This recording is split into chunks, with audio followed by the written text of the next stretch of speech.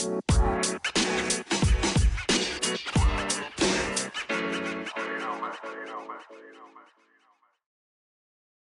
is Alec, and you're listening to Lunchbox Radio Sunday Edition. I kind of just given up the ghost on the um, that's the wrong brush on the video for now because I had a good idea for a Sunday edition, and that is talk to you when I draw my Inktober prompt, which is pick. So I'm gonna draw a big rock. I'm gonna draw a rock pick. Don't ask me why. This is all about stretching your imagination, and that's the wrong brush again. God damn it. But the other thing I want to talk about was kind of stretching yourself and challenging yourself with what you watch because it can it can be difficult to want to watch different new things and but it can also be worth it. So for example, I'm not a huge fan of watching super emotionally manipulative stuff. I don't like doing it. I mean, there are people who like want to watch for to your eternity and cry their brains out. I have never been one of those people. I just the way I've always been, the way I am, mostly because like I don't like myself after I watch stuff like that, and that stuff is designed specifically to like appeal to the human part of all of us that like doesn't like to see suffering, and it's just not a thing that I need. There's enough suffering in the world. But the other thing that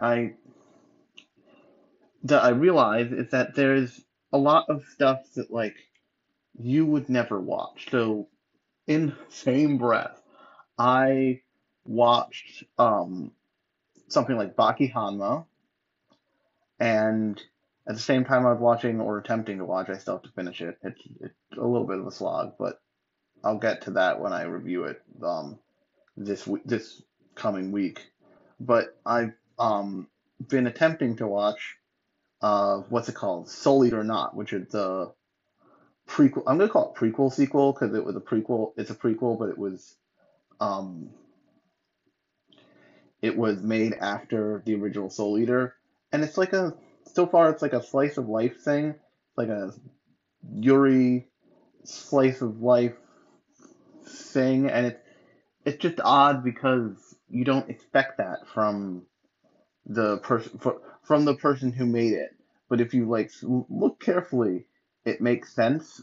Like it's from the guy who did A Soul Eater and B probably more infamously Fire Force, and he has a lot of like fan servicey elements in his stuff, but it doesn't always like add up to this is a Yuri show now or this is a Yaoi show now, and it's just odd to see it done that way. But what really got me to think about this is I started watching this show by the show that originates from an artist on actually I think not specifically Instagram, I'm sure, but I'm familiar with him through Instagram because that's where I see his stuff all the time. And that artist makes these like quirky little. I wish I could remember the name of the artist or the property, but you could probably find it on um you could definitely find it on uh Crunchyroll. But it's this show about this like office worker lady and just like she got it real bad for one of her coworkers and she keeps trying to seduce him and it keeps not going well and it's this hilarious and her coworker is also like very much aware but like is like don't want to be a creepo here so I'm gonna not but it's just a really funny cute little lighthearted thing but it combines a bunch of stuff where you think like oh this could go bad at any point this could go bad and it doesn't because of the way that the that each individual little kind of skit is handled, and it's really interesting. And I watched that on the same night I watched I think it's called like Sakugan or whatever it is. It's a Chinese co-pro. It feels very much like a Chinese Japanese co-pro that is done with at least Crunchyroll on the production committee, I think. And it's one of their big things. You can already tell it's one of their big things this season that they're going to be pushing. And it's like got tons of money thrown at it. It's got like clearly tons of talent invested in making the thing, and it screams like money and please watch me, which is always fun to watch because you don't get that a lot with just randomly. So it's nice to like it's nice to watch the thing that like they're purposely designing to be the popular thing instead of just like hunting it out. Just sometimes it's nice to just shut up and just be like, okay, just show me the thing that you're gonna show me. Like I know that you're designing this specifically, and it's just watching a wide variety of stuff in the season always is always really interesting to me because I end up watching stuff I would never watch. Sometimes I never watch another episode again. Sometimes I'm like, oh, no, this isn't for me. But it all kind of like blends together and informs what I've seen and what is in the data bank of like, especially for a podcast for somebody who makes a podcast twice a week about anime. It's useful to have something in your head of like, oh wait, I never finished that show. I need to watch something. How long is that? Oh, 12 episodes?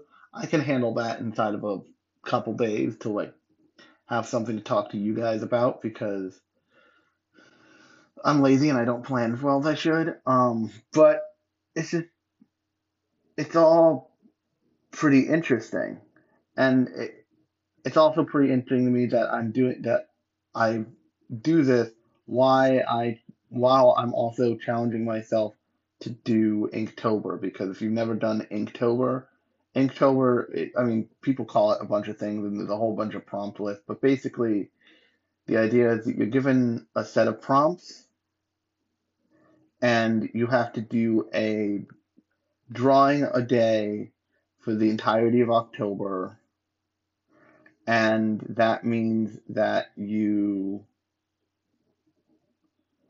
for the entirety of October, you just do a drawing a day. And doing that drawing, you have to follow a prompt list that's provided by by Inktober's official website on the internet. There's a couple ways you can do this too. That doesn't need to be. You can do the yearly version that I've never had the courage to do because it's a weekly thing and it feels to me like if I was going to do one drawing a week, the intensity would have to go up quite a bit, and I'm not sure I have the brain space for that. But it makes for an interesting um time because it tends to coincide with like new seasonal anime, and so you're getting a whole lot of like experimentation in your creativity and in your watching habits at once, and it all feels very interesting. And I know that a lot of anime fans aspire to draw, to make, to create, and I just wanted to bring this up because if you watch, the more you watch, the more you expose yourself to, the more you find what you like in ways that you wouldn't expect. So like, uh, I forget when I watched the first one when I was like, okay, let me sit down and watch it. I'm not the kind of guy who would like love idol anime generally. And I'm still not the kind of guy who generally seeks it out or even watches like even watches realistically that much. And there are some idol anime where I'm like, okay, I can't do this. I gotta check the fuck out and like not do this because this is my line. But there are other. But I watched I think it was watched most of Love Live Sunshine. Like on a whim, I was just like, okay, what's the deal with Love Live Sunshine with Love Live? Because Love Live is a series of games. It is a series of games about idols and their rhythm games, and you can play Love Live on your phone, I believe still. Um, it's probably not as popular as it once was, certainly, but although I'm sure I'm lying about that, and there's diehard fans everywhere. But it's the show, like, I really loved the show, but I'm not like a person. I'm generally speaking a much more cerebral kind of fan. I'm not talking about like cerebral, like I like Spy Game or all those like weird culty pretty boy fake detective shows. I'm talking about like I like anime that feel like they can hold up to scrutiny. I was actually on we were recording another episode of Uncanny Curd yesterday night because we hadn't recorded in a while.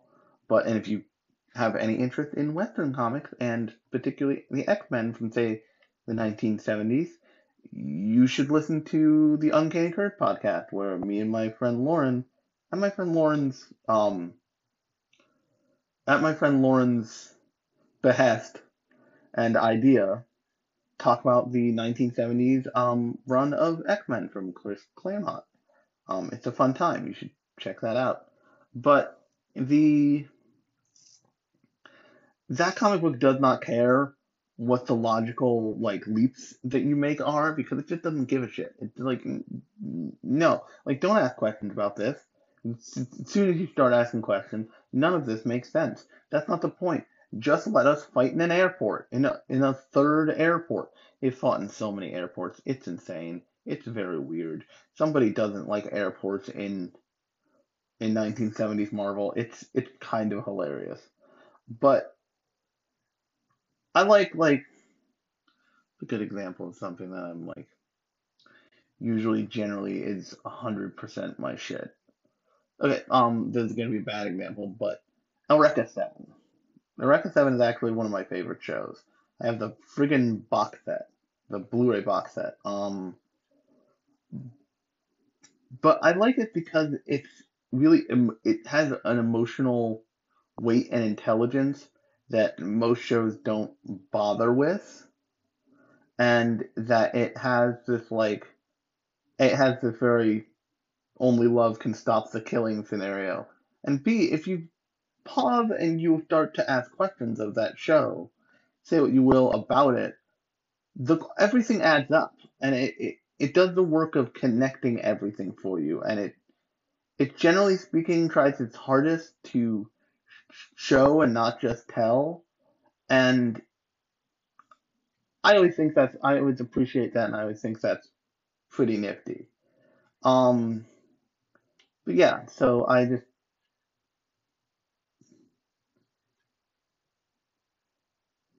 that's usually entirely my jam. On that note, I just wanted to record this because I thought it was an interesting idea that I had. So until next time, I've been Alex. This has been Lunchbox Radio Sunday edition, and I will talk to you on Thursday.